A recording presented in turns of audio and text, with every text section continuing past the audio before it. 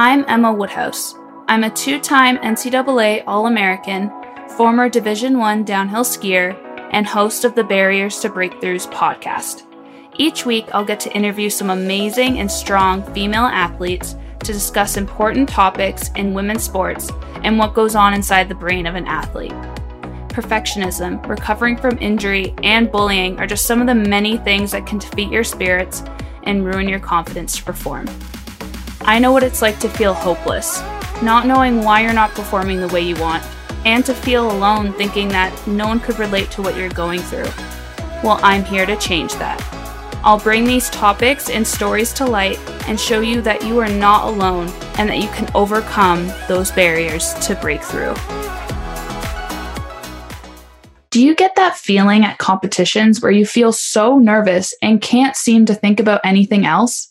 Or do you always feel really good at practice and feel so ready to show what you've got, but somehow at competitions you can't seem to perform at the level you want? Well, you came to the right place. Today, I'm going to be talking about a mental technique that I used throughout the last 3 years of my college career, and it seriously changed my career around. This technique is called mental cues or performance cues. These are statements or words that you say to yourself in order to improve your concentration. This is a form of positive self-talk so that you can focus on yourself and not on your external environment or pressures. I can't stress this enough of how much this has helped me in my own career. So I have come up with 3 easy steps for you to follow in order to create your own cue words or phrases. Step 1, think about technical or helpful words you use in your sport. And this can be literally anything you want, anything that is super helpful for you. Ask yourself, what have you been working on lately? What are some of the things that your coaches are telling you? Or who you want to be while you're competing? Like how you want to feel internally. So what I really want you to do is sit down and write these words or phrases out and see which ones are going to be the most helpful for you. And now when I talk about what your coaches have been telling you, make sure you know what these words mean. I know from experience that when my coach would tell me to do something and I really had no idea what he's talking about. So if you don't know what these words mean, it's going to be really hard for you to use those words in order for it to resonate with you and have meaning in your sport. Step 2, make them short and sweet.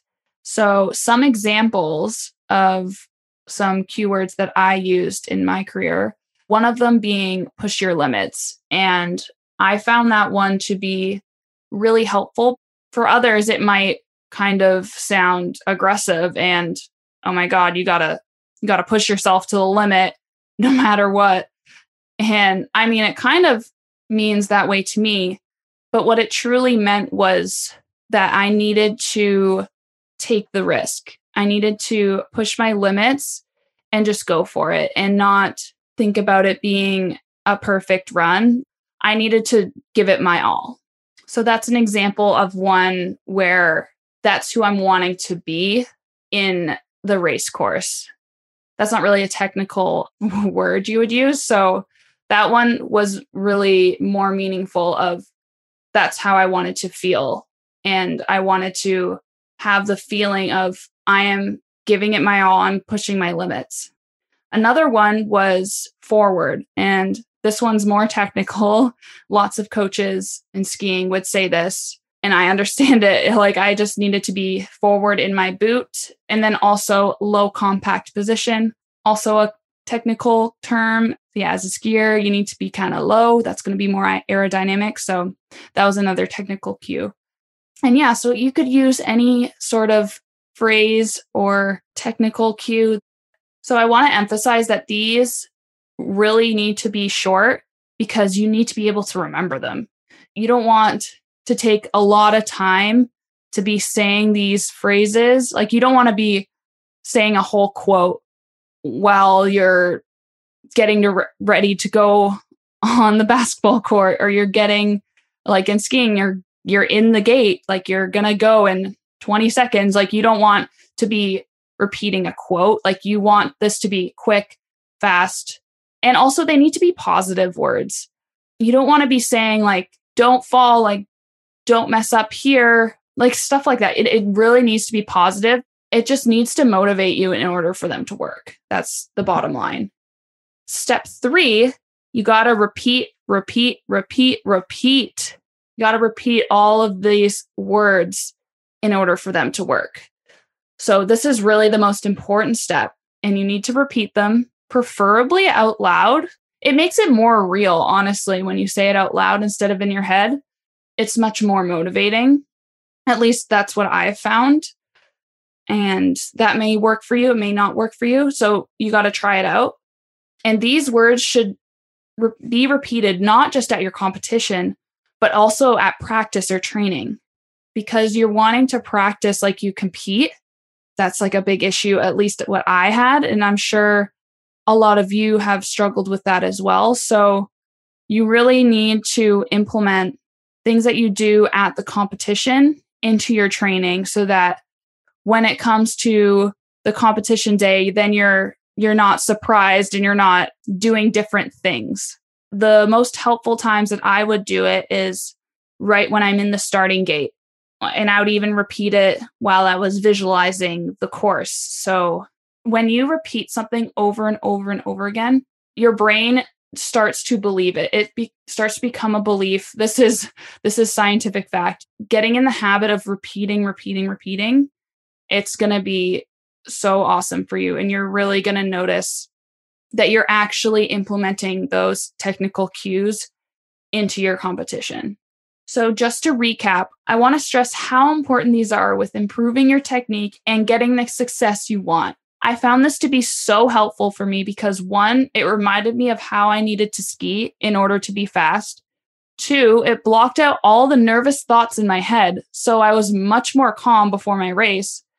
And 3, it was super motivating.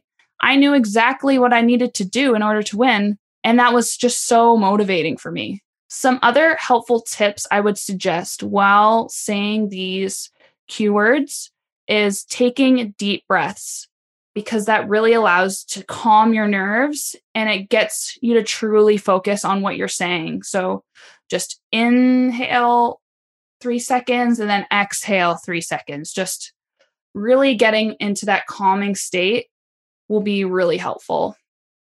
And also just to start out small, just pick one word that's going to be the most helpful for you right now. So if that's technical or if that's who you're wanting to be at the competition, like internally, then once you're used to doing this exercise, then I would add on more. For example, I typically used 3 while I was competing.